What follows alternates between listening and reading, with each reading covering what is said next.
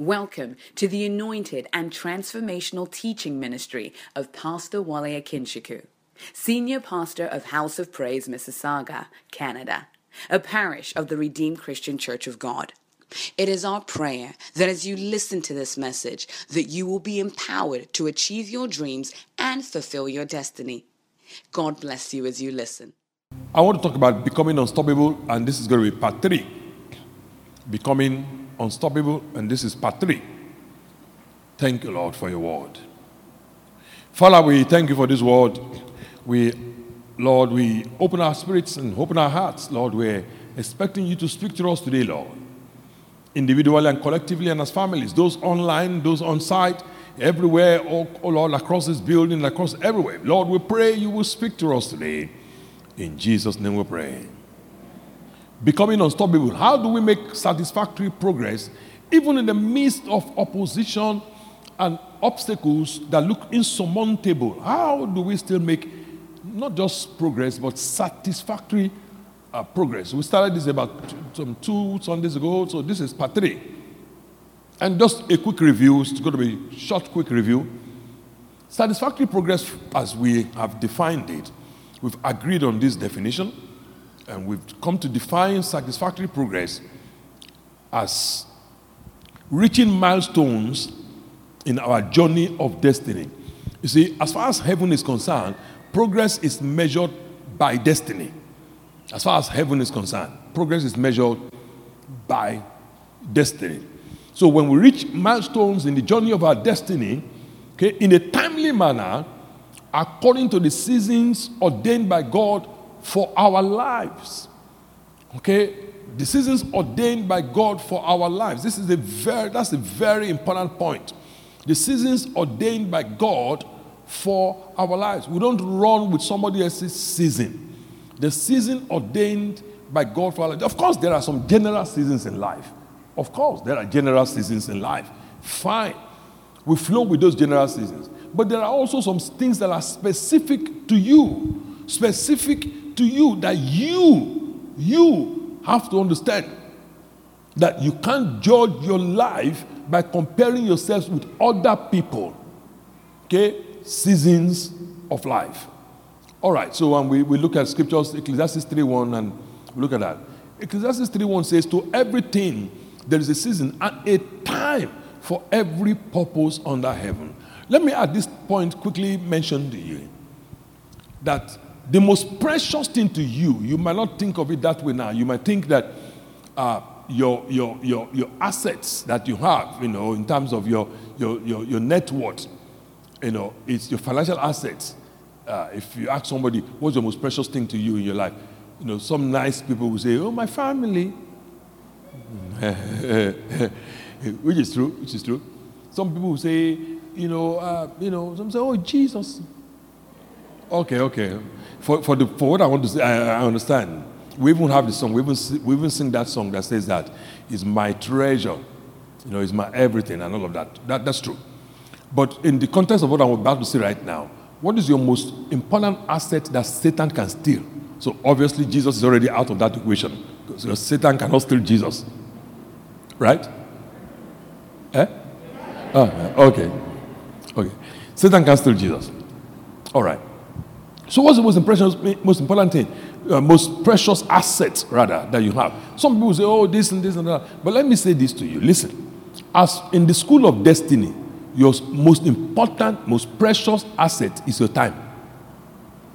In the school of destiny, your most precious asset, most important resource you have is time. That is why the most important thing that Satan sets out to steal, please hear me clearly, for somebody that is on the path of destiny, what Satan really sets out to steal is not money, it's not physical asset, it's your time. Because once time is gone, it cannot be retrieved, at least except on the supernatural scale. But generally speaking, it cannot be retrieved. And time is the only thing that is no respecter of persons. Everybody has the same 24 hours. Am I correct? Everybody has the same 24 hours. Satan is doing everything to steal your time. And it's going to use everything to steal your time. It's going to use social media. It's going to use broadcast news. It's going to use all manners of, it's going to use some friends. It's going to use all manners of things. It's going to use some good things that are not destiny things to steal your time. He's going to use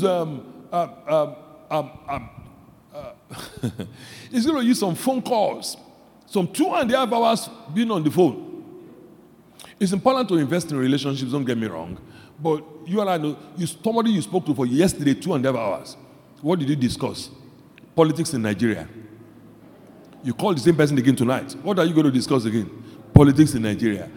Listen to me, friends. Time is going. Time is going.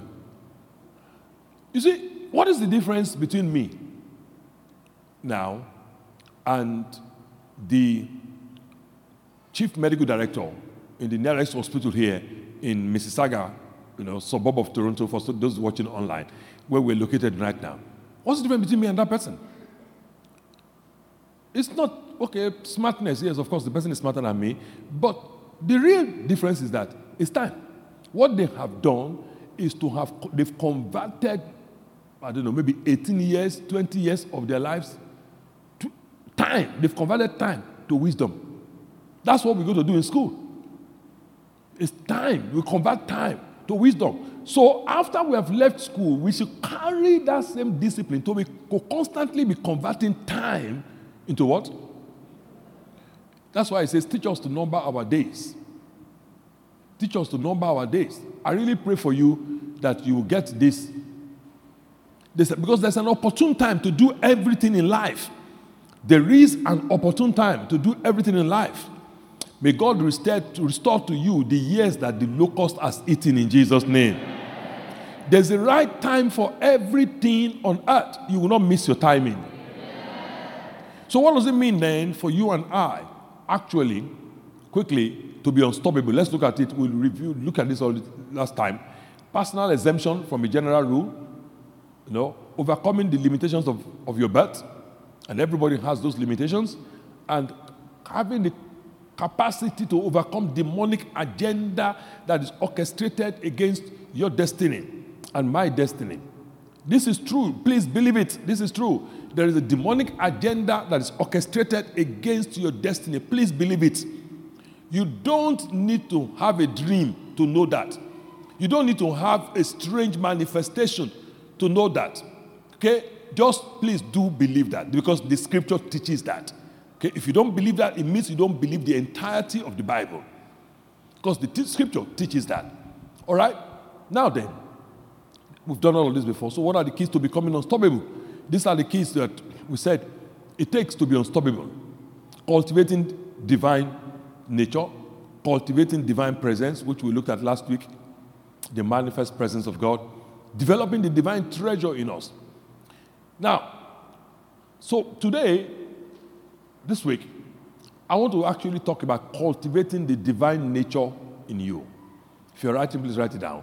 Cultivating the divine nature in you. This, to the glory of the Almighty God, is apart from outside of divine presence, outside of the presence of God that is manifest with us. Okay, the active manifestation of the invisible presence of God, the manifest presence of God. Outside of that, this is the key that unlocks success and significance even in the midst of opposition and fierce demonic challenges. So if you have not paid attention to anything, please pay attention to this. Listen very carefully to me. Skill is very, very important in life.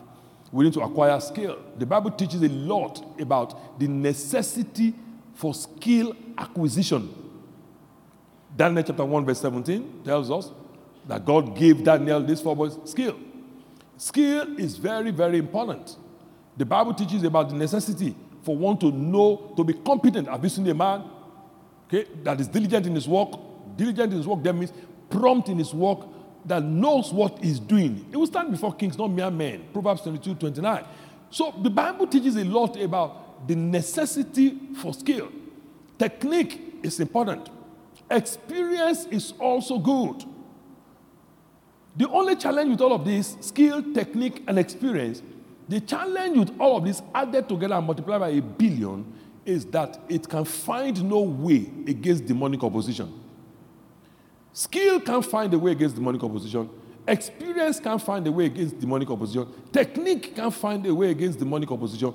The only thing that the demons must bow before is the nature of God. Demons don't bow before human beings.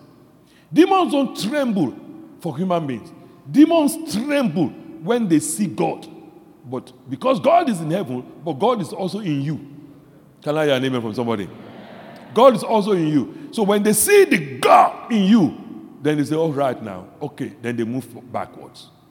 Is anybody hearing what I'm saying now? Yeah. Oppositions don't run away. They can't just clear for man. You need to come to the conclusion that human nature is very, very limited. It's very, very limited. When Nicodemus came to Jesus, he said to Jesus in John chapter 3, he said, no one can do these works except God be with him, which is true. Divine presence. The manifest presence of God. Nobody can do this work except God be with him. So Nicodemus was trying to figure out, because he was the head of the synagogue. He was a teacher. He was trying to figure out what does it take to manifest like Jesus Christ is manifesting and have the level of results Jesus was having. So he said, okay, I understand that there's the manifest presence. How can I get into this manifest presence, connection? And Jesus now told him, except the man be born again. John chapter 3, verse 3. Except the man be born again, he cannot even see the kingdom of God. Nicodemus was, almost in a sarcastic manner. He asked, he said, how can the man be born again except he goes into, would you have to go back into my mother's womb? But what Jesus was telling him was that you have to change your nature from being from human nature to divine nature. You have to change. If that divine nature is not in you, Nicodemus, you are just going to be a lecturer in the synagogue. You will not be able to do anything beyond the natural. You will be limited. So Jesus was trying to get him to understand that the divine nature is critical. Is anybody in the house? And this is not for pastors, apostles, prophets, evangelists, and teachers. It's not for the fivefold office. This is one of the lies Satan has been telling the whole church, the body of Christ. This is for every one of us. It's not only pastors that are born again. Everybody is born again. I don't carry divine nature because I'm a pastor. I carry divine nature because I'm born again, bought by the blood of Jesus. Are you born again? Quick question. Are you born again? Then the divine nature is in you. The same divine nature that is in me is the same thing in you. It's the same thing in anybody. It's the same thing. The same blood of Jesus that was shed for me was shed for you. It's important you know that. The only difference is that one person might have cultivated this divine nature more than the other person. And as a result of that, has come to the point whereby they are a lot more aware of their divine nature before they are aware of their human nature. There are people that are more conscious of their divinity before they are conscious of their humanity. Is anybody in this house? So listen then to this quickly. Redemption through Christ Jesus has positioned you and I to do more than we think we can do in life and to go further than we think we can go. I didn't add one other thing there, and to go faster than we think we can go. Redemption has positioned us to do that. Redemption has positioned you to do more than you think you can do. Now, all you think you can do right now, based on your human judgment, is at a particular level. But the Bible says that in him you have redemption through his blood, the forgiveness of sins. This redemption we have in Christ is not just an escape visa to heaven. Oh, blessed be God for that. If our Lord Jesus Christ comes today, by reason of his grace and mercy, those that are dead in Christ will rise first, and we that we are alive will be caught up in heaven at the sound of the trumpet. Blessed be God for that. Caught up with him in the sky, and that's what we call the rapture. Blessed be God for that. But that's not the whole purpose of redemption. That's the ultimate benefit, no doubt about that. It trumps every other thing.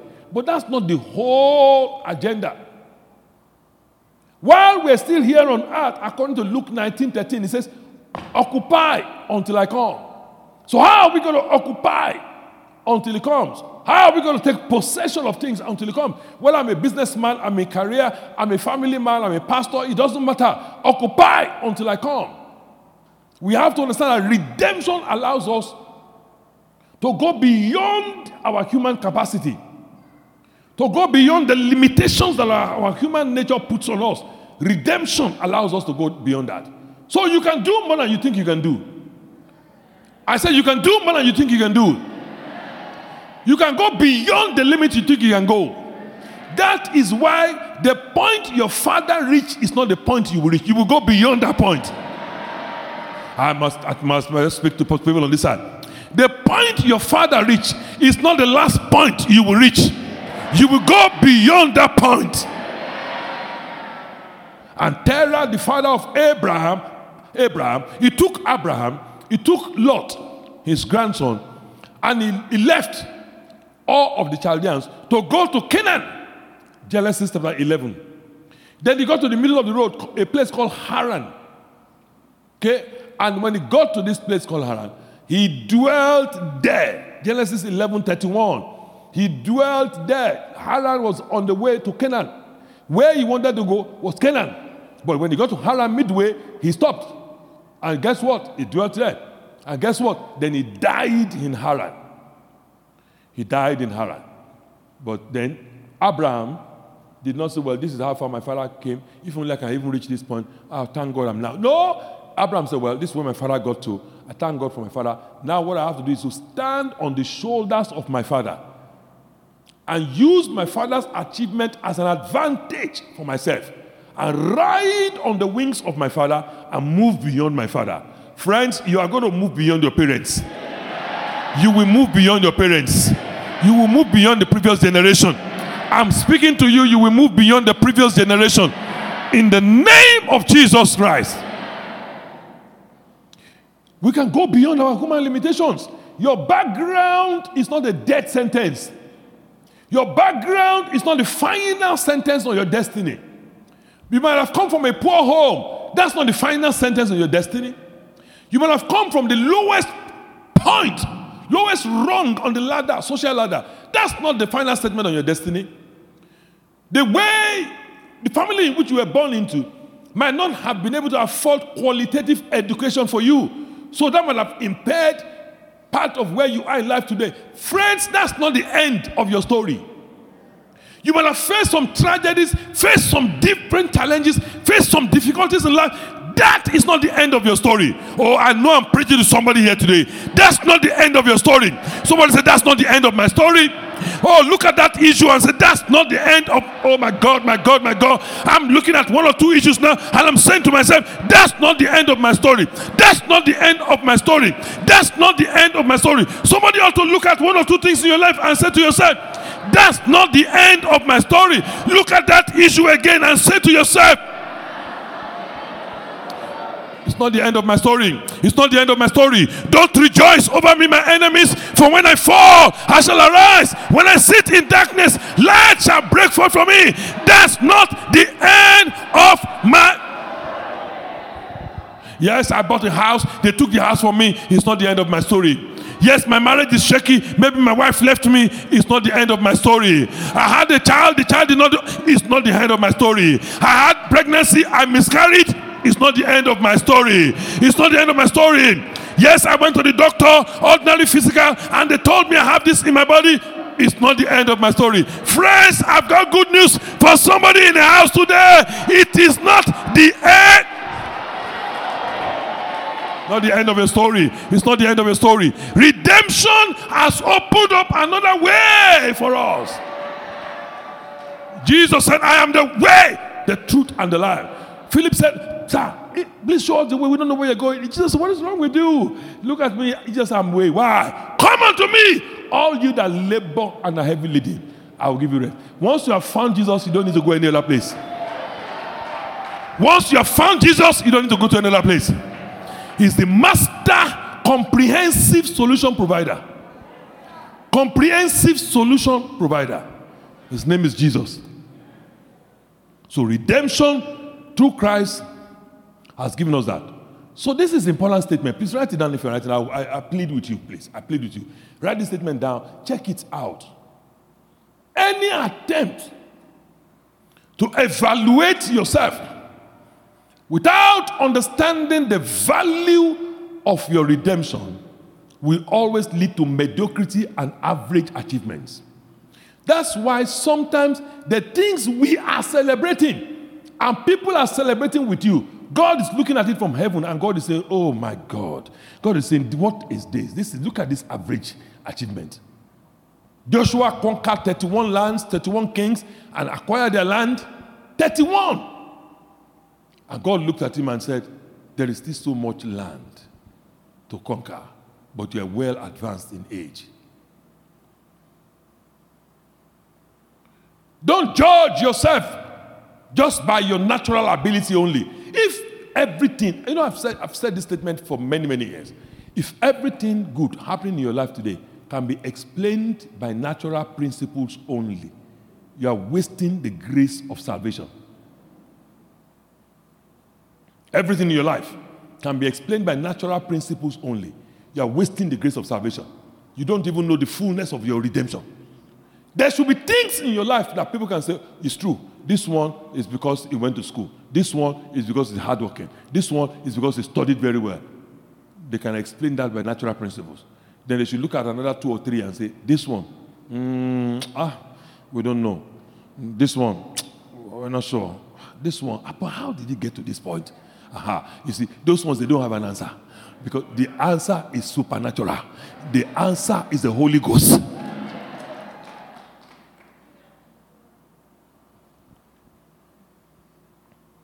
You should get to the point in your life whereby, like Nicodemus came to Jesus. You should get to the point in your life where people come to you and say, excuse me, can I just see for a minute? You say, oh, yes, why not? How are you doing? Say, I'm doing well. You say, you know what? I've just always wondered how you do this and this, how this and this happen. And you smile and you laugh. And you tell them like, what you are seeing. And they already know also, but you're not confirmed to them that what you're seeing is not one person doing it. There are spirits that are behind me. You see, what you are seeing something physical. But actually, I'm not the initiator. I'm not an initiator. I'm just a custodian of spirits. The spirits need a human body to function here on earth. And they've just chosen me to be a custodian. They're just using me. It's not me. And you can tell them and say, oh, spirits. Spirits. You say, oh, yeah, spirits. You say, but I thought you were a Christian. You are not carrying spirits? I say, oh, yeah. It's the same one Holy Spirit. For we have one baptism, and one Holy Spirit, but different expression. Like, say, come. Let me introduce you to this one, Spirit of Wisdom. So let me introduce you. Come and say, meet to the Spirit of Understanding. Okay, this one is the one that helps me keep my, even as I succeed, keep my success. Spirit of the fear of the Lord. Are you still with me now? You introduce them to these spirits. So every time you see me, this risk, you think, but you take some big risk. Oh, it's not. Let me introduce you. Come, meet the spirit of faith. That's the spirit of faith. You now introduce them to all. You say, okay, now I understand. Yeah, there's still more, but just meet those 3 for today. There's still more that are working with me. This is the value of our redemption. Friends, we are too loaded to fail. That's why when you came to church today, blessed be God for all of those people that are out there registering people and of our ushers as they count people. But listen to me very carefully. They are very mistaken in their numbers. Because they only count human beings. But you have come to Zion, Mount Zion, the city of the living God. Amalakushna Patalaya. You have come to the heavenly Jerusalem, the innumerable company of angels, and the general assembly and the church of the firstborn. You see, the spirit of just men made perfect are here right now. Innumerable company of angels are here now. Do you know the number of things that are here now? If God opens your eyes, some of you will not come to church again. Angels are here. Innumerable company. They can't count them. As you came here today, you came with your own angels. I came with my own angels. Are you hearing me now? Someone said, oh no, it's me and my wife that came in the car. No, you came with angels. You came here with angels. I said they are always with you, for you will give his angels charge over you. They are around you, they're with you. You came here with angels, and you now came to church and there are angels here. And the spirit of judgment is here. And the blood of sprinkling that speaks better things than the blood of Abel is on this altar now. Speaking. The blood is speaking now. Somebody that ought to have they are programmed death for this week. The blood is saying to that person, no. It's canceling the death sentence now. Somebody that a meeting was called for against in the coven of witches over the weekend. As you came to church today now, the blood is speaking now. You didn't even know. The blood is speaking and saying, no, touch not my anointed. Do my prophets no harm.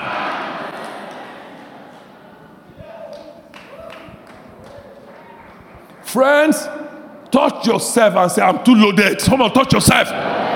Oh, this is not pride. This is speaking scripture. Somebody ought to touch themselves. I don't know where you are. Maybe you're at home. Maybe you are here. Slap yourself and tell yourself, I'm too loaded. You are. Philemon chapter 1 is only one chapter, verse 6. That the acknowledgement of your faith. Acknowledgement of your faith. You have to acknowledge every good thing that is in you, so you can become effective in destiny. That's what he's saying. Someone touch yourself and say, I'm too loaded. There's too much in you. You need to understand this value of your redemption. Let's take it a step further. Then, what this means then is this. Having a good understanding of our divine nature is the first step in the manifestation of this nature. You must have a good understanding that you are carrying the nature of God in you. You are carrying the nature of God in you. When you got born again, friends, listen carefully to me. Christianity is not a modification of behavior. When people get born again, and you know, it's unbelievable. People get born again, and the first thing we tell them is, people get born again, the first thing we want to tell them is, go and change your skirt.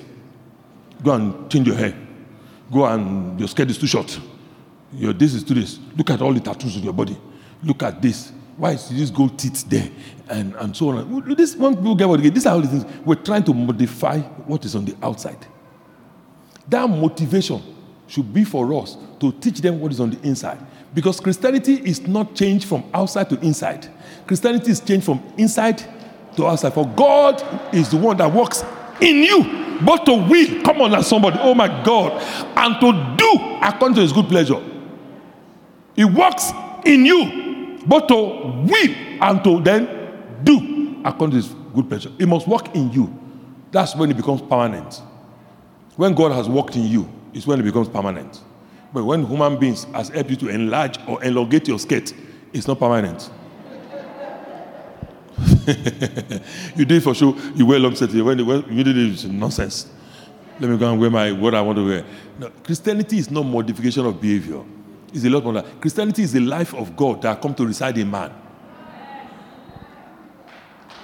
That's what Christianity is about. The life of God. You need to understand this nature. You need to understand this nature. You're not ordinary. Friends, you are not ordinary at all. Thank you. You are not ordinary at all. That's right. You're not ordinary. Maybe they've called you ordinary. Your teachers in school have even called you average. Your parents might have said, oh, this one is an average student. This is my real son. This is my real daughter. This one is just an average student. People around you might have called you average. Friends, you are not average. You are not ordinary. How come only 3 people are saying amen? I said you are not ordinary. You better believe this. You're not ordinary. Carrying the nature of God. While human nature is limited in providing solutions in life, to complex challenges of life. And the challenges are getting more and more complex every day. The divine nature is unlimited. And I'm going to walk you through a bit of logic of how we work out faith, or the place how faith works a little bit in a few minutes.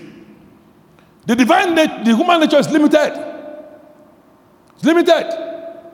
But the divine nature is completely unlimited. The human nature tells me that if you have so and so and so disease, sorry, we've reached our limits. As at this point, science cannot handle this. They've tried, but they're limited. Notice that I did not say the human nature is useless. It's not useless, but it is what?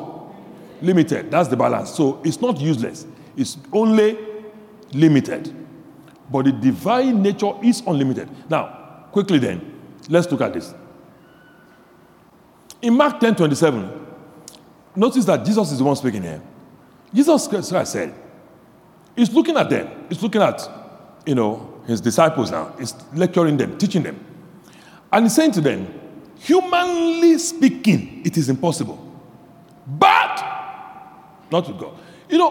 If Jesus had stopped at this period here, you and I will have been doomed. You and I will have been doomed. Humanly speaking, it's impossible. And Jesus said, full stop, and that's the end of the statement. We will have been doomed. But Jesus quickly added, but not with God.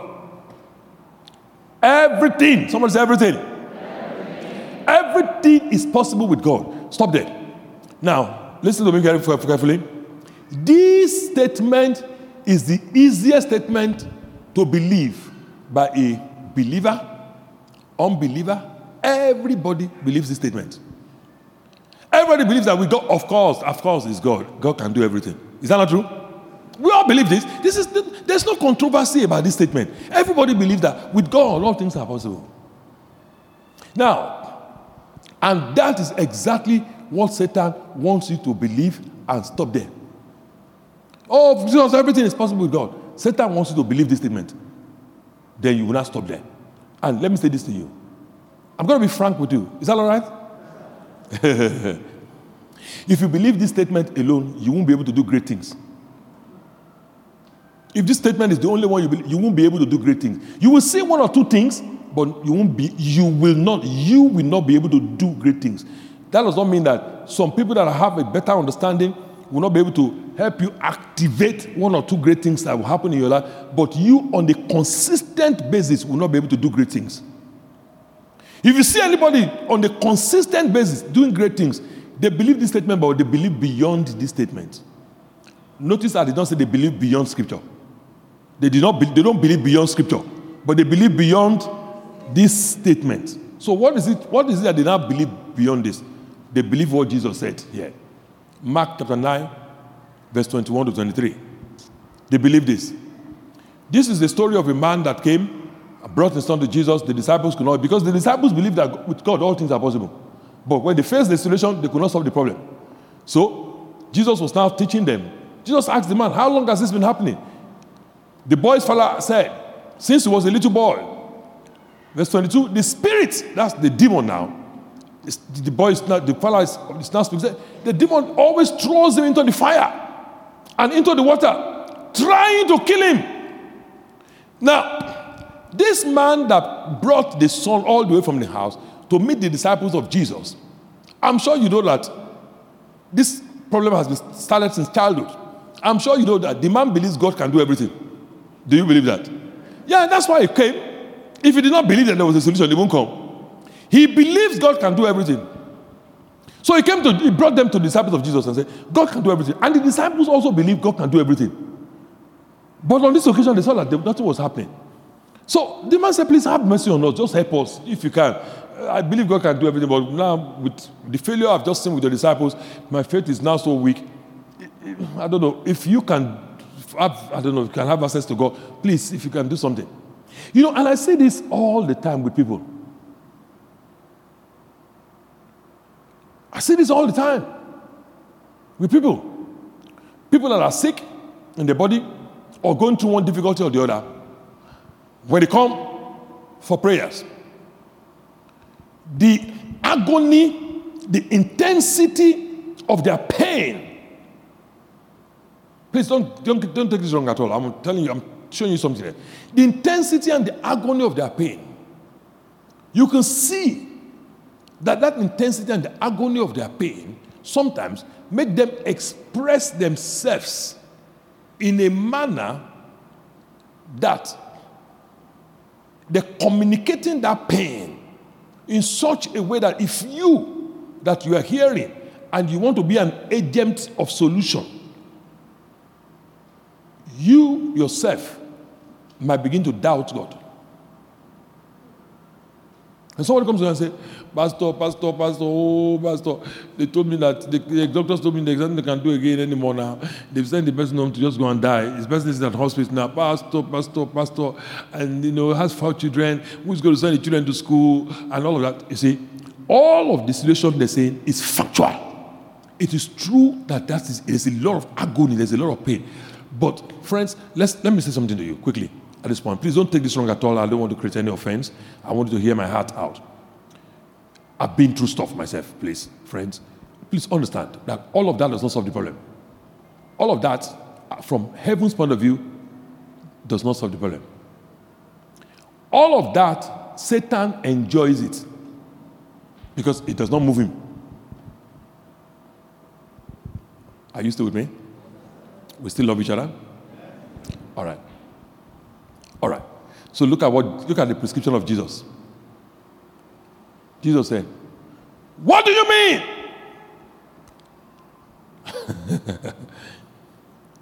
Somebody say, but he didn't say it that way. How do you know? You were not there. You were not there. How do you know he didn't say it that way? So how do you say, what do you mean? What do you mean? No, you don't say it that way. That's not how you say, what do you mean? What do you mean means, what do you mean? That's the way you say it. Jesus said, what do you mean? If I can. Jesus asks, anything is possible if, come on now, if what? This is not if God, this is not God now. Jesus is telling the man, listen to me. It's not about if God can do it. Stop that. Stop all of that. Stop elaborating the problem. Stop expatiating the problem. Stop reporting the comprehensive nature of the problem. Stop reporting hopelessness to me. Jesus was saying, start reporting scripture to me.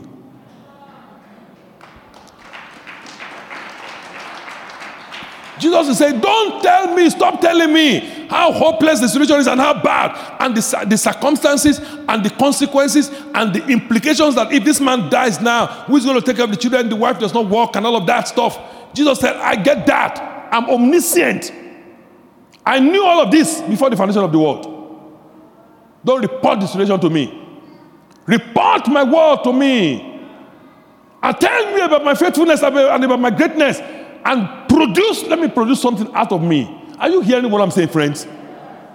If a person can believe. Now, the truth is this, friends. Let's look at this thing mathematically.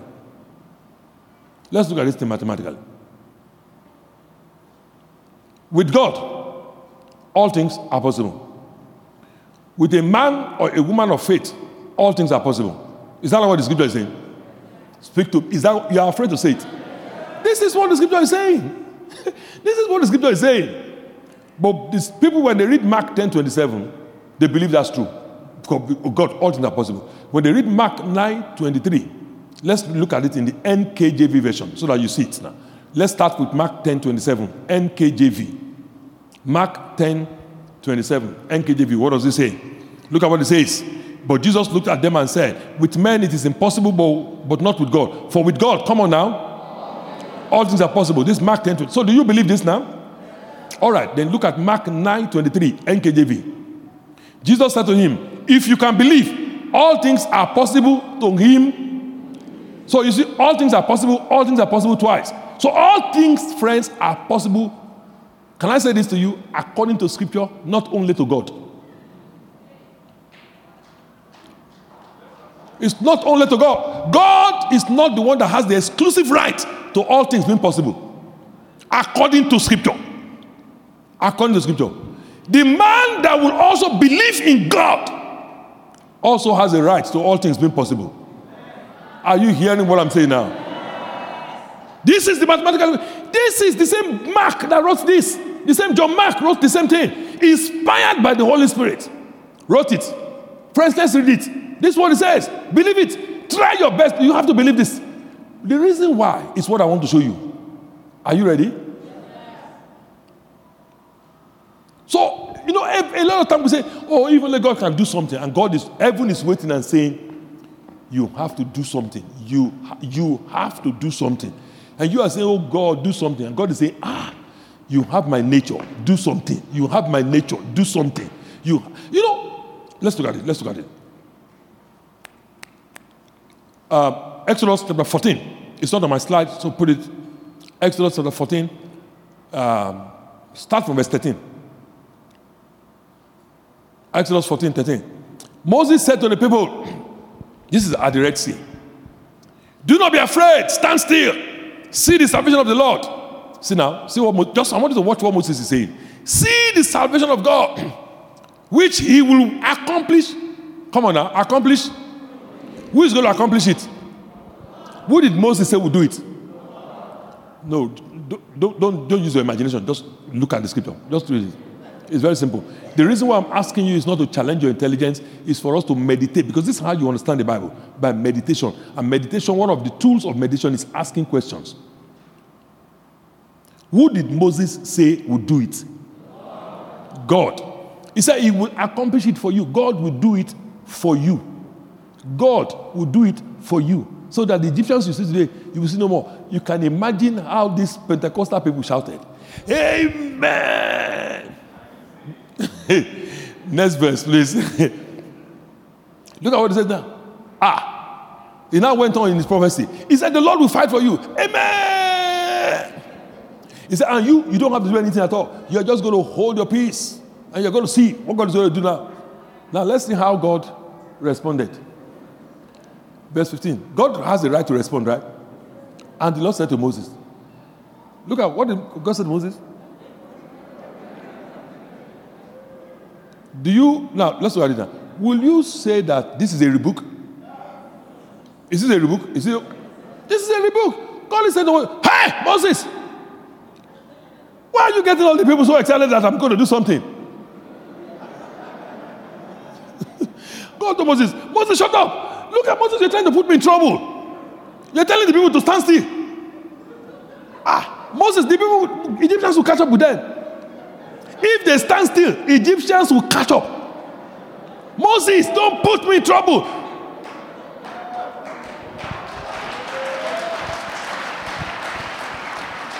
And some of you, in your situations in life, you have been standing still. They diagnose cancer, you stand still. I know God will do something. And the cancer is eating the whole body, and deteriorating from stage 1 to stage 2 to stage 3. And they now say it's reaching the final stages. And I know God will do something. And God is saying, that's why people put me in trouble. Then they will not say, I'm not powerful. You don't have a job, first month, 2 months, 3 months. You say, I trust my God. I know I'm waiting on God. I'm believing God. God will do something. And God is saying, I'm believing you to do something. Tell the children of Israel to go forward. To where? Forward to where now? In the Red Sea? And God said, verse 16, look at it now. God told Moses, lift up your rod, Moses. Stretch out your hand over the sea and look at it now. Stretch out your hand over the sea and what will you do? Which hand? The hand of Moses. And divide it. A man, how do you divide the sea? But God said, stretch out your hand. Not my own hand though. You stretch out your hand. Then Moses now stretched out his hand. When Moses stretched out his hand, now let's look at what happened in verse 21. 20. Let's jump to verse 20. Verse 20. And not 21. 21. 21. Moses stretched out his hand, right? Over the sea. And the Spirit now, the Lord caused the sea to go back. At what point did the Lord cause the sea to go back? Where Moses stretched out his hand. So you see that you are waiting on God, but God is the one waiting on you. It's the one waiting on you. You could say, I know God will heal me. I know God is going to heal my body. God is waiting on you to speak to the sickness to get out of your body. Your body is the temple of the Holy Ghost. God is waiting for you to speak, and then God will move. You speak, then God will move. You speak. You say, I know I've applied to 4 places. I know they will call me. I'm waiting on them. I know my God. I know my God. They will do something. I trust my God. This fire I'm going through. And God is saying, okay. You should be the one to summon the job to meet you. Are you hearing what I'm saying? You speak to the mountain. I can't move a mountain, but I can speak to it in faith. So how did the children of Israel cross this Red Sea? Let's look at the commentary. Thousands of years later, the commentary of the Holy Spirit about what happened on that night. Hebrews 11:29.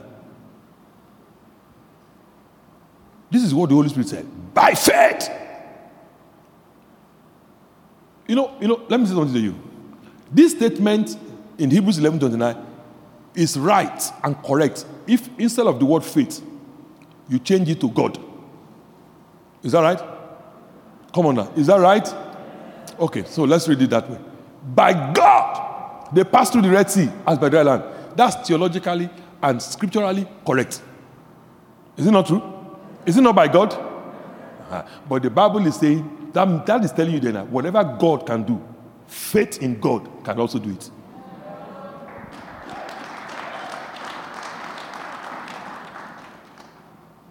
So then if that's true then, how does this faith work? I'm sure you're ready to know now. It is with the heart that man believes. Not the head. Not your head. With your what? Your heart. With the heart, man believes. Not the head. Not the head. Your heart. This is the reason why it will make sense to you now. The reason why Satan is after your heart. All manners of offenses that people carry in their heart. That's why Jesus said you must forgive from your heart. The heart is one of the most precious things that God ever gave you. Satan is after your heart like nothing else. God himself is after your heart. My son, give me your heart. That's what God said. My son. Proverbs 23:26. My son, give me your heart. God is after your heart. Satan is also after your heart. Satan will be planting seeds of offenses all over the place in your heart. And the goal of that is that if Satan can see that your heart cannot function effectively, could hold faith because there are leakages because of offenses, roots of bitterness, resentment has grown there. Satan knows that this one is a joke. I'm going to deal with this one. He comes and brings a challenge to you. You can't deal with it because it is with the heart that man believes. That's why when you understand this, you don't joke with offenses. When it comes, you push it away. You push it away quickly. You tell, no. Because when Satan wants to bring about a dangerous attack your destiny, the first thing he creates is strife. Strife opens the door for every other demon to come in. That is scriptural. James chapter 3 tells us, wherever there is strife, every evil thing is there. That means once strife comes in, he opens the door and calls his cousins and brothers and second cousin, third cousin, and brings all of them in. Never open your heart to strife. You know, you can say to somebody, well, it doesn't bother me. I've been having this in my heart now for 4 years. You have to understand something. Satan, one of the names for demons is what you call principalities. In the Greek, arche. Arche is the word, also the way we derive the word archives or archaic, which means very old. These demonic entities, we don't know their age. Friends, they are very old. They have been there for a long time and they are patient. What is 3 years, 4 years to a spirit? What is 10 years to a spirit? They've been here for a long time. They've been here for a long time. So they're very, very patient. Very patient. They wait. 3 years. 4 years. They wait. Then they will break down the defenses more and more. More and more. When they realize that it's going to take you time, to be able to get back to a point of premium spirituality. Not just spirituality where you pray, you read our daily bread in the morning.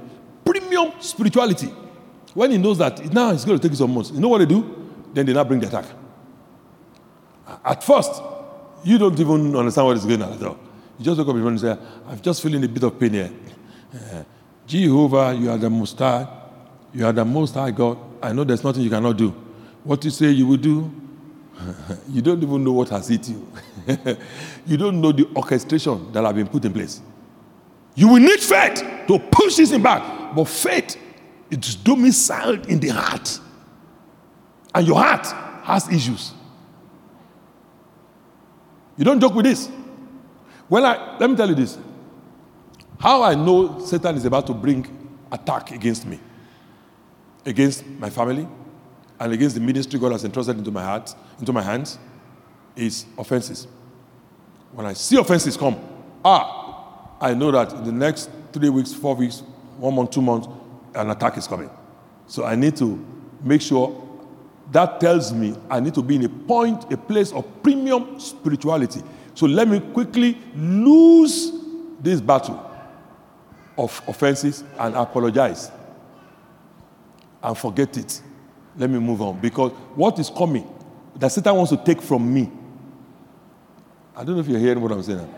What Satan wants to take from me is very valuable. That's why he sent this one to take me down 2 or 3 notches from my premium level of spirituality, so that when the attack happens, I won't be able to stand against it. So I know. What I'm telling you, God Almighty is my witness, is true. I will not be standing in front of you here today. Not because of just prayer, exercise of faith, that is important. If I had not apologized to somebody that biologically I could give birth to myself. Biologically, I'm not talking about spiritualists. Biologically, I apologize vehemently. I will be dead. But I apologize. 1 month later, Satan showed up at my door. Literally, Satan showed up at my door with a host of demons from hell. Friends, listen to me. That's why you understand. It's not what all these things that people are doing, this and that and that and that. No, I can't even. You don't even understand what is going on. What is most precious to you is what Satan wants to steal. While you are collecting certificates of winning, debating, literary and debating society. Winner 2021, winner 1999. 7 years in a row, winner. You're collecting certificates, literary and debating society. And Satan is saying, keep on collecting it. And when he showed up in your door, they just send your son home from school or your daughter home from school. And they say that they found your daughter with some friends that were doing bad things. They just know that they were doing bad things. And they felt that your daughter was also, they write you a letter. That letter, don't take it as an isolated incident. That letter is the first manifestation that the physical rollout of a spiritual decision is now here. So that letter is dated 13th, for example, 13th of March, which is today.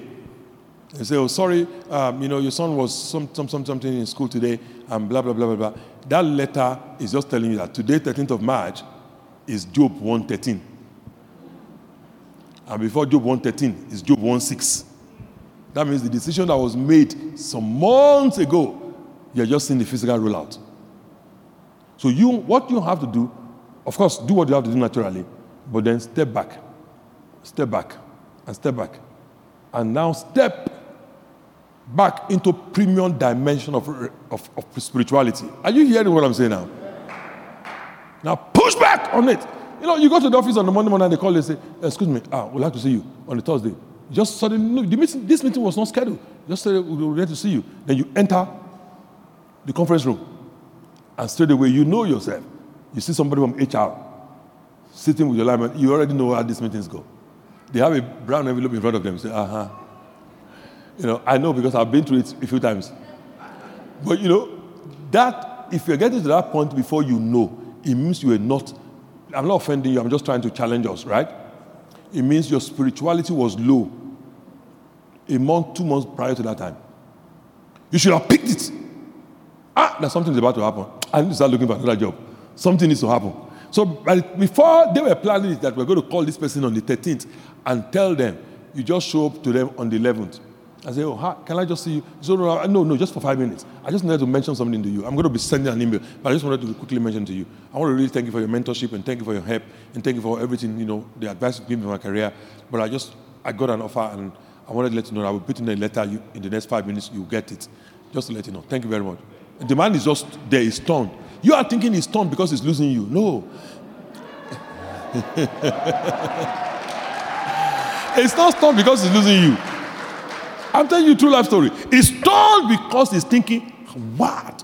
He doesn't understand that spirits are working with you. Divine nature. Divine nature. One of my daughters, they had planned for her. One day I was in church here. She just came. She printed out 2 emails. I asked her, how's work? She said, not. So she said, I'm going to, if you have 5 minutes, I can show you something. She printed out 2 emails that her boss had written her. So she printed them. So I now highlighted 1 or 2 things in the email. I looked at the email. I said, what? I said, are you looking for another job? She looked at me. I said, are you looking for another job? Because these emails they've been sending you from a legal perspective. They're covering themselves. That's what they're doing. I said, but from spiritually, the decision has been made. The decision has been made spiritually. They're going to ease you out. I said, so start. To God be glory, she's somebody that listens. She went into depth of premium spirituality. Word, prayer, kakujasaka. These are not the type of Jesus, as you can see what my boss is saying, and I give my best in this place of work. Jesus, I know you can do all things. Jesus, please do something. Amen. And you go back to that. That is below pre-elementary. This one, when you get that scripture, kabuka shikata, even when you open your mouth to pray in tongues, you are praying in tongues, you're going back and forth, kamoto snake, ketelema, klushni, kepa, klaba, kaskaya. Father, every attack against me, katuna, maskaya. Then in it, you get to a point, you just stand in one place. You might back a wall, you might hold on to something, you stand in one place. Then at that point, you move into the subwoofer dimension of tongues. Zumba, kutabukaya. Hey!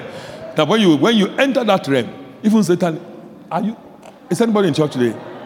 Even Satan knows that something is happening. Kata, kata, bula, shakata, buddha.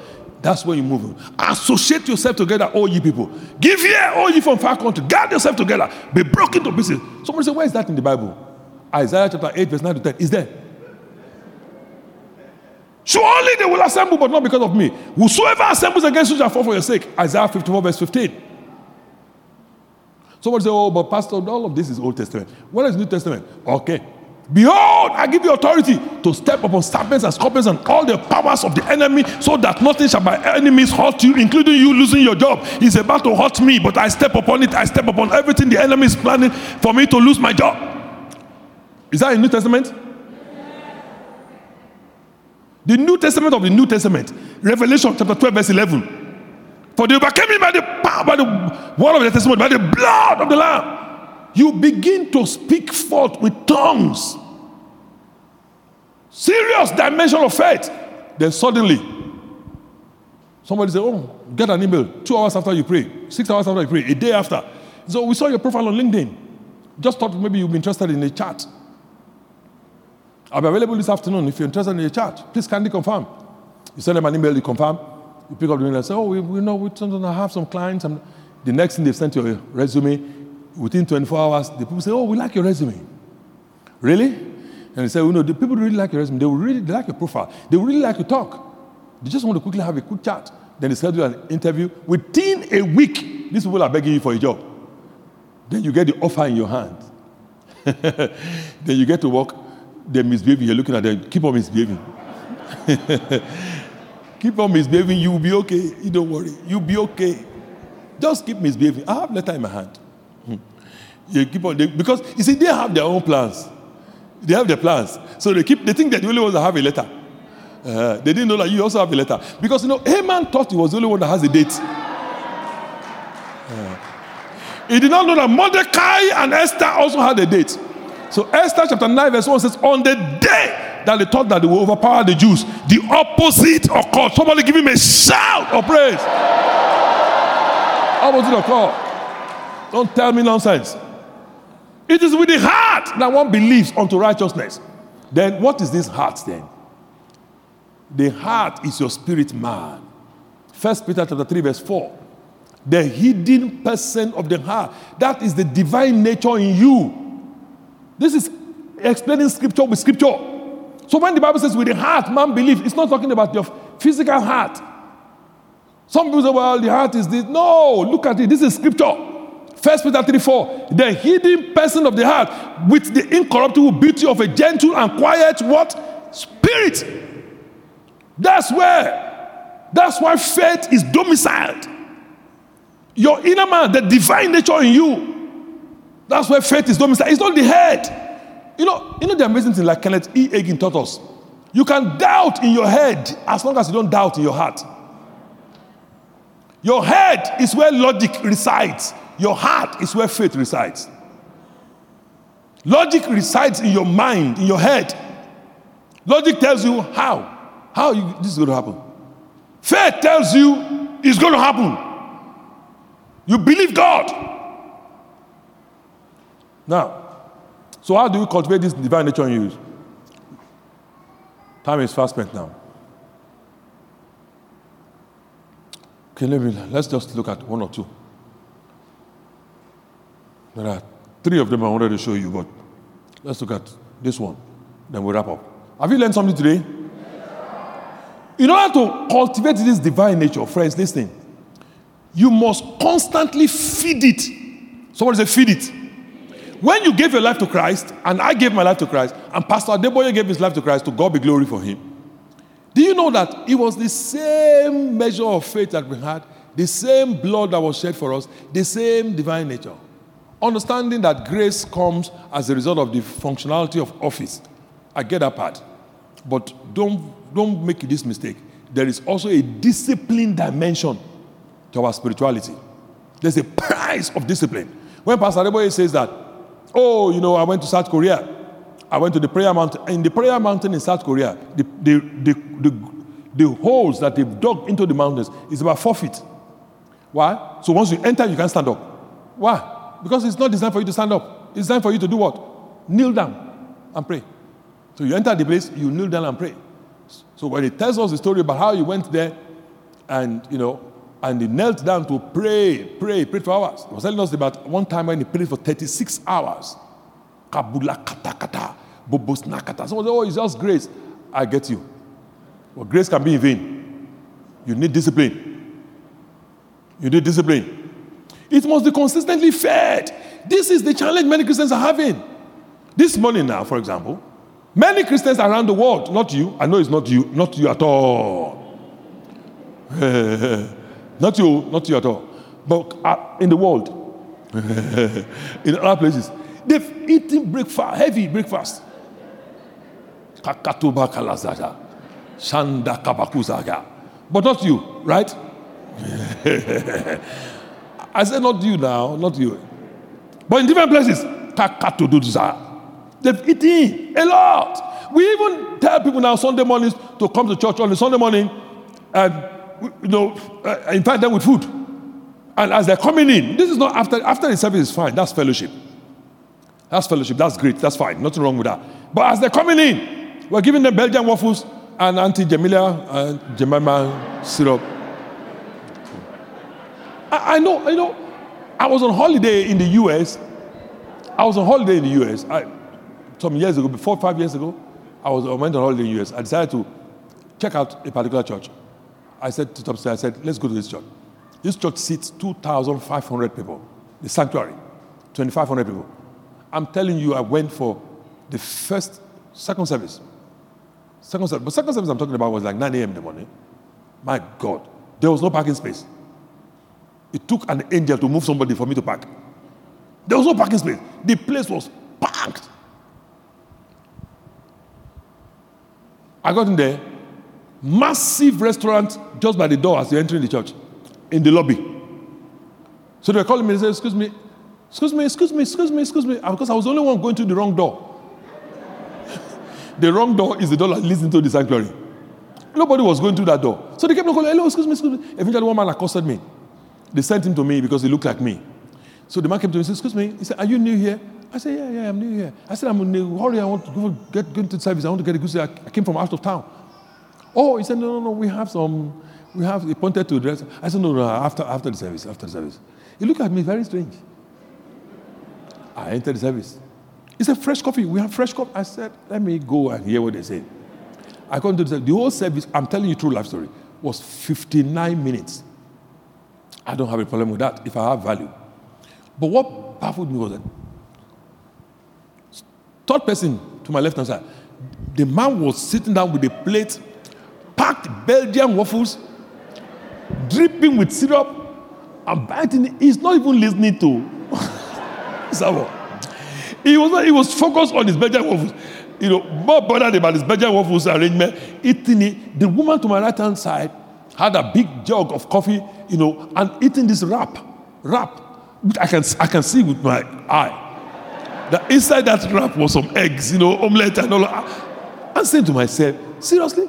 So before I could lift up my eyes and the man was still talking, before I could say, okay, let's write down, end of service. So I said to myself, oh, okay, I get it. I came into the midst of the first service. Okay, they're not going to start second service. So I left my seat after service. I would walk up to see one of the ministers. I said, excuse me, please. I saw that, I'm sorry. I saw that I came into the midst of the first service. When is the second service start? He said, no, this second service, it's ended. It's only 59 minutes. I said, okay. I said, so, the breakfast. He said, oh, yeah, we have a nice, we just opened it up, new one, we refurbished it and everything. He said, I hope you got yourself something. I said, I said, well, it depends on the street we're living in. The people that are living on my street, in my neighborhood, while you're eating that breakfast in the church, they will have taken a lot of valuables from you. No. You have to feed your body. You have to feed. Yes, we must eat to our body, but we must also feed our inner man. Jesus said this, oh my God. Man shall not live by bread alone. Many people are living by bread alone. Notice, Jesus did not say don't live by bread at all. Okay, because some people take it to the extreme. This is balanced. He said don't live by bread, what? Alone, not at all. So you should eat, and you should eat well. As a matter of fact, you should feast, if you can. But notice that he says, but every word that proceeds from the mouth of God. This is very important. Can I say something to you? Jesus is a student of Scripture. He sat down in Luke chapter 2, hearing, answering questions and all of that, and asking questions. Notice what Jesus said here, the way he said it. And for you to know that Jesus understands what, he said that before. He said in John 5:39, you search the Scriptures for you think in them you have eternal life. I think that's what he says, yeah. Now, what I want to show you here is that Jesus could have easily said, he used the word Scripture there. He could have easily said, but by the Scripture, man shall not live by bread alone, but by Scripture. Why did he say, but every word that proceeds out of the mouth of God? Why did he not say Scripture? You want to know? Because what most of us are doing, even when we say we're doing this thing we call devotion and all of that, the reason why we say, reading the Bible is boring, is because you are not hearing the voice of God. You're looking at Scripture, you're not hearing the voice of God. He said, man, every single day, there must be something that comes out of the Scripture, proceeding from the mouth of God. That's what feeds your inner man. It's not what you read and memorize in your head.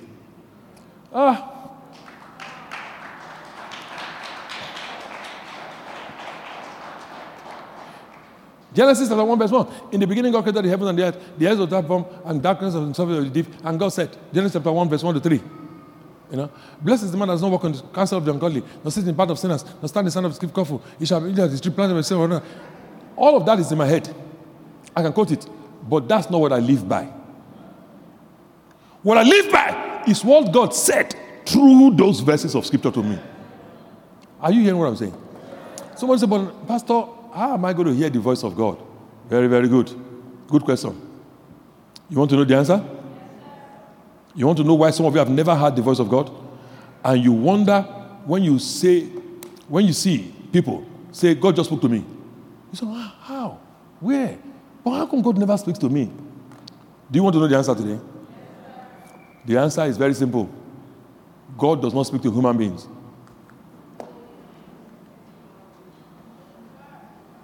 Thank you very much.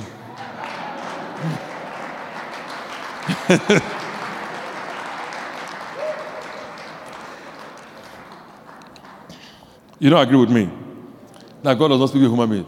So you say, so Pastor, what does that mean? God does not speak to human beings. God is spirit. So if God does not speak to human beings, so how does Pastor Adeboye hear then? He's not a human being. Pastor, you say God spoke to you. How did you hear? I want to repeat the statement again. God does not speak to human beings. God speaks to God inside human beings. That's what happens. Please write it down, what I've just said. It's a very powerful thing. God does not speak to human beings. He speaks to God inside human beings. He speaks to himself inside the human being. Do you know the Holy Spirit is inside you? Inside your reborn, regenerated spirit. So God does not speak to you as a human being. Your head, your emotions, He doesn't speak to all of that. Your intellect, your emotions, your will, your body, He doesn't speak to that. Those things cannot pick God. Because God is spirit. But God speaks to God, the God in you, the Holy Spirit who is in you. The Father speaks to Him. Someone said, but Pastor, why are you saying all of this? John chapter 16. John chapter 16. John chapter 16, verse 14. Put it on the screen. He will glorify me, He will take of what is mine and declare to you. Keep going. Let's start from verse... keep going. No, let's start from verse 13. When the Spirit of God, He will guide into all truth. Look at it now. The Holy Spirit that is inside you. Look at what it says now. He will not do what? He will not speak of His own authority, but go on now. But whatever He hears, then what will not happen? So you see, God the Father, because of what the work that Christ has done, does not speak to you. So even when you say you hear God, it's not the Father you had. Throughout the whole New Testament, do you know the Father only spoke 3 times? And every time they heard Him, they ran away. They said, yeah, He turned that. He turned that. On the Mount of Transfiguration, when the Father said, this is my beloved Son, hear Him. Everybody took off. Why? Because Psalm 29 says the voice of the Lord is powerful. The voice of the Lord makes the deer to give birth. It breaks the cedars. You can't hear that voice. So when He speaks, the Holy Spirit takes it in the high voltage, collects it, and says, this people can't handle this high voltage. Now, downgrades it to the language you can now hear. So He hears it, then God speaks to God in you. The God in you, now the Holy Spirit who dwells in your spirit, now speaks to your divine nature. But when if that divine nature is a baby, and you're not telling the divine nature that Zelensky, divine, the baby is saying, food, just give me food, toy.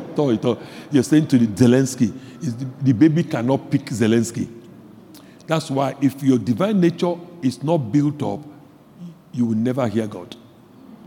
And when you don't hear God, you want to know the challenge of not hearing God? Isaiah chapter 30, verse 30. It's only the voice of God that can beat down the opposition. Assyria will be beaten down. Sorry, verse 31. Isaiah 30, 31. Yeah. Through the voice of God, Assyria will be beaten down. You cannot have victory without the voice of God. So you have to. So then this is what you do. This is what I do. I don't necessarily have number of chapters I'm reading a day. Can I share my personal experience with you? I have. Don't get me wrong, I do have. But my goal is not to finish the number of chapters I read every day. Because what is the big deal if I read 25 chapters a day and I have it in my head? My inner man is not edified. I have hours that I have to spend. If that hour I'm spending is with only one verse, as long as I hear something from it, it feeds my spirit, that's it. I've been fed. I've been fed. I've been fed. I come out of that place, I can tell you that, aha! I've been fed. Then I can take my normal food to feed my body, to keep my license going. I pay my dues. But the real engine, I tell you. Let me close by telling you one thing God showed me. One day I was studying my scripture, studying Luke chapter 1. Then I got to verse 48, and I saw what Mary said. Mary said, all generations will call me blessed. Luke 1:48. So I said to myself, unbelievable. Don't worry, I'm closing now, but I want to show you something. This is the secret of doing mighty things in life. Are you ready? Yes. Mighty things in life. He said, all generations will call me blessed. Wow. How? How can all generations call me also blessed? The next verse, verse 49. He who is mighty has done great things. Holy is his name. So the Holy Spirit, that place caught my attention. That's what, when you're reading the scripture and a place catches your attention, that's the Holy Spirit saying, stay there. I want to speak to you. Don't rush. Don't say, my goal is to reach 70. You're not going to, you're not, it's not a race. We're not impressing God. Stay there. So I stayed there. I stayed there. I stayed there. He who is mighty has done great things. Holy is his name. So when you read this now, it's God he's talking about. Is that not true? Okay. But there's a secret there. If you're going to ever do great things, you must be mighty. I was always saying, of course, God is mighty. That's elementary. I want to do great things, Lord. What is the secret inside this verse? Then God showed me. You have to be mighty to do great things like me. You cannot be almighty, but you can be mighty. After all, you can be mighty man of valor. Are you hearing me now? So, Lord, how can I be mighty? Remember, the rule is you must interpret scripture with scripture. Acts of Apostles chapter 18, verse 24. Acts 18, verse 24. Look at what it says. Describing a man. He said, the man is mighty in what? Look at it on the screen. It's mighty in what? So God told me, the great things you will do can never go beyond your mightiness in scripture.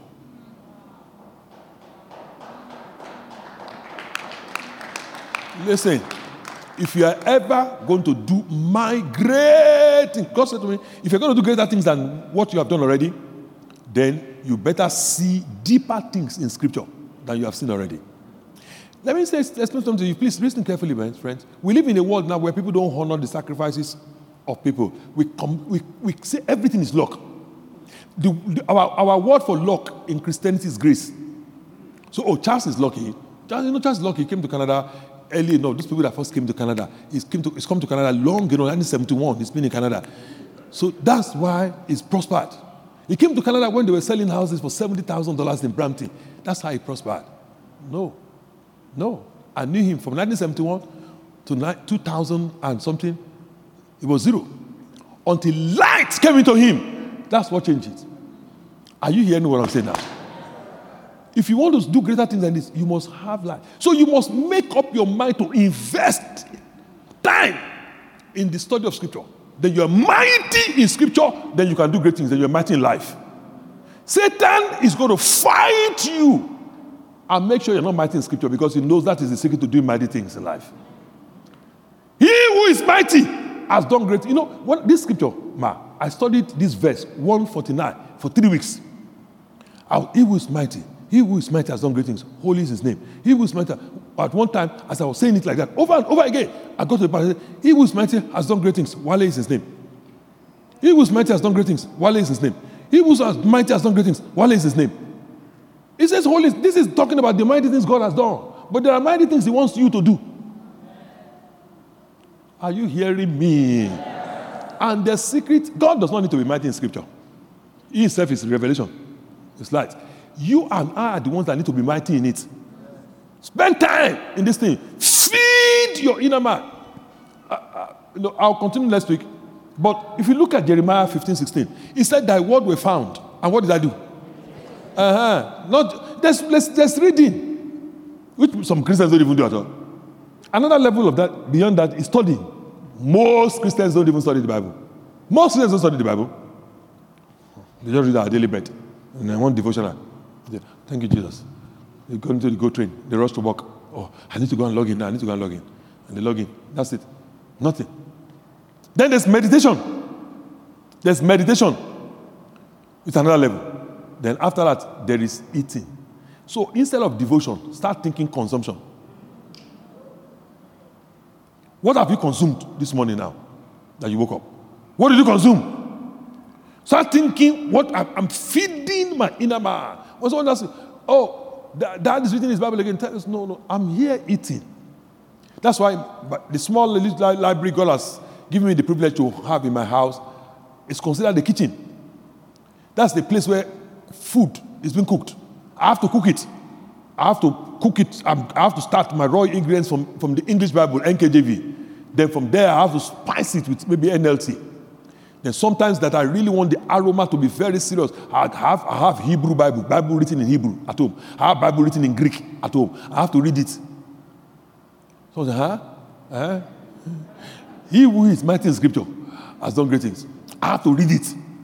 I have to read the thing. So when I read it like that, I now get to the point of complete persuasion on the issue.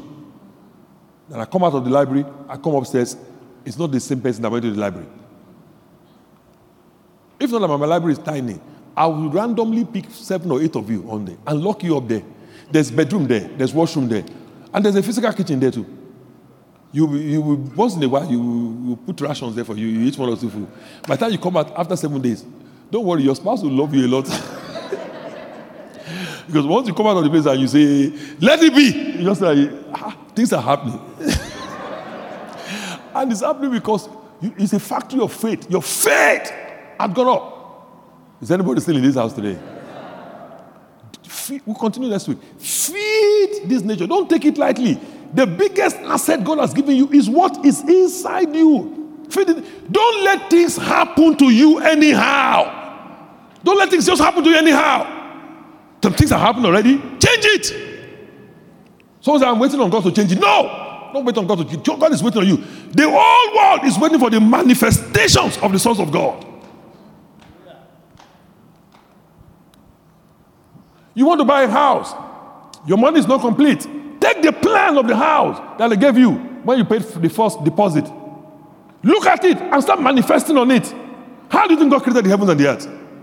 This house you want to buy is built on what God created. How did God create it? Do you think he bought it from a builder? What's the name of the builder?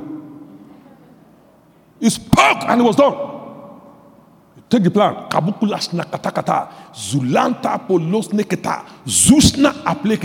Every resource that will be required for the successful completion of this thing. You speak and you declare over it. Stop all this crying. Oh God, as you can see this house now, I paid the first payment, second payment, I even tried. I even went to my this and that. Kunle give me some money. Lord God, Lord have mercy on me, God. What is this whole thing? This is elementary Christianity. God is waiting for you to stand up and take your resume. How come nobody's seeing my resume? Take the resume, put it on your table. Tell your family, please just give me about 2 hours. I just need to quickly do a few things. No, your wife says, how long does it take to send it? Honey, I need just about 2 hours. Kanto kabalazia. Marika butale gempro komaskatala yagada. When Moses, some other people were also on the river that they put on the river. How come the daughter of Pharaoh, the most important woman in the land, saw Moses and picked Moses out? How come it was the time she got there to have a bath that Moses cried? Whatever angel tapped Moses and told Moses, cry. This is the time to cry now. May that angel now also touch my resume and bring it in front of the right person. Are you hearing what I'm saying? Somebody's talking about Moses, didn't talk about employment. You didn't read it very well. They employed Moses' mother and paid that money. This is scripture. This is scripture. This is scripture. I've been to Mount Tabgha in Israel. I climbed it with my wife. It's not a joke to climb that mountain. That where Jesus fed 5,000 people. And we're going to go there. After this pandemic, I'm going to take you there. I want to take you there. I'm serious. I'm very serious. I'm going to share the vision with you on April 3rd, and that's part of what I'm going to be sharing with you. We're going there. I'm taking there. And you need to go there with somebody that's not just a tour guide, but somebody that has scriptural understanding. My tour guide told me, that 45 years he's been doing this work, he has never, this is what he told me, he has never met anybody that knows the Bible like this. Because I was telling him, when he shows me a place, I'll tell him. He said, I told him once, he said, oh, this is the field of where Ruth met Boaz. I said, oh, Boaz. Boaz, the father of Obed. The man looked at me and said, nobody has ever mentioned Obed to me 45 years. He said, how do you know Obed? I said, Obed. I know Obed now. I even know somebody mentioned his name, Obedido. I said, a lot of people. When he would tell me, he said, this is the village, this is Ramah. Ramah, where Moses. I said, oh, Ramah, where Samuel came from? Oh, the village of Samuel. He said, yeah. He said, where? No, because he said, this is Ramah, where Joseph is from. I said, Joseph? I said, no, Samuel. He said, yeah, Joseph is from there. Joseph Arimathea. He said, I said, okay, me, I don't know that part. But I said, but the one I know is what I'm telling you now. Tell me, come on, confuse me, tell me. I've been to Mount Tabgha. What will make 5,000 people climb that mountain to go and hear one sermon called the Sermon on the Mount? And they were hungry. And they said, don't worry about the food. We're going there. Whatever force took them, with children, and they were dragging children. Pregnant women were part of it. The elderly was part of it. There was no mobility, no elevator. And they kept going. So, uncle, are you okay, uncle? I'm okay. Uncle, you want to come back? No. I have to meet Jesus. I have to hear what he's going to say. Uncle, but you can still hear Jesus in the synagogue tomorrow. It's okay. This sermon, I must hear. I must go there today. Whatever force brought them there can bring people out in the pandemic.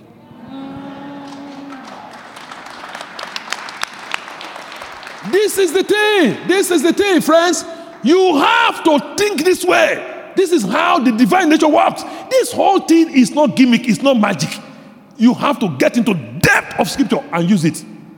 As I pray for you today, Nagi apute kusnemo pralaga zakatu askia. Ya prena kule prolosia takatakata. Everybody under the thought of my voice, whether you're watching at home or you're here, looking for gainful employment, this is the last week you'll be unemployed.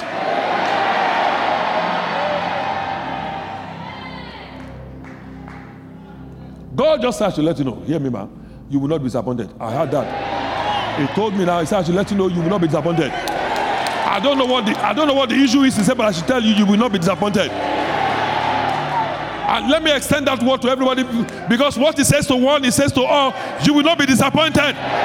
You will not be disappointed. You will not be disappointed. You will not be disappointed. I can't hear your amen. You will not be disappointed. Concerning your children, you will not be disappointed. On your marriage, you will not be disappointed. On your job, you will not be disappointed.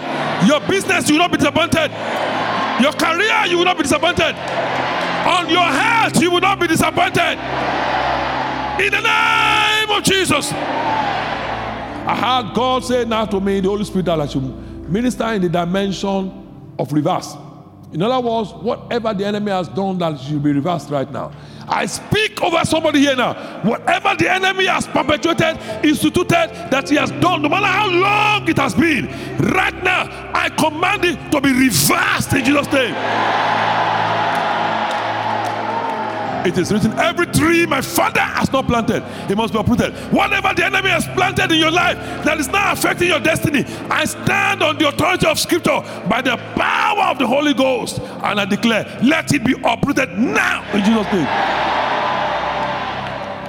Whatever demonic spirit is oppressing anybody here today or watching online, wherever you are, whatever demonic spirit is oppressing you, listen very carefully. Every devil in hell knows what I'm saying, what I'm about to say right now. They know it, and they know it's true. They know, not only that they know it's true. Most importantly, they know I believe it. Jesus, I know. Paul, I know. What it means is that I know Jesus, I've given him his own, is the Adonai of Adonai. Paul, I know him also because he believes that Jesus is Lord. I speak now, whatever demonic spirit is oppressing you, in one area or the other, hear me now, you foul devils. Take your dirty hands off now in Jesus' name. Your children will no longer be oppressed. Your marriage is freed from oppression. Your body, your health is free from oppression. I must say this.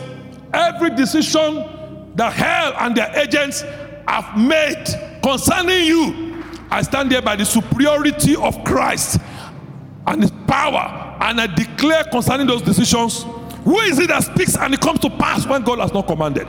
May every decision of hell against your destiny right now be cancelled in Jesus' name. You will not be disappointed. You will not be disappointed. You will not be disappointed. You will not be disappointed. You will not be disappointed. One last time, you will not be disappointed. If you receive it, give him a shout. This is the end of the message. We are sure that you have been blessed. For more information, please visit our website at www.houseofpraise.ca. God bless you.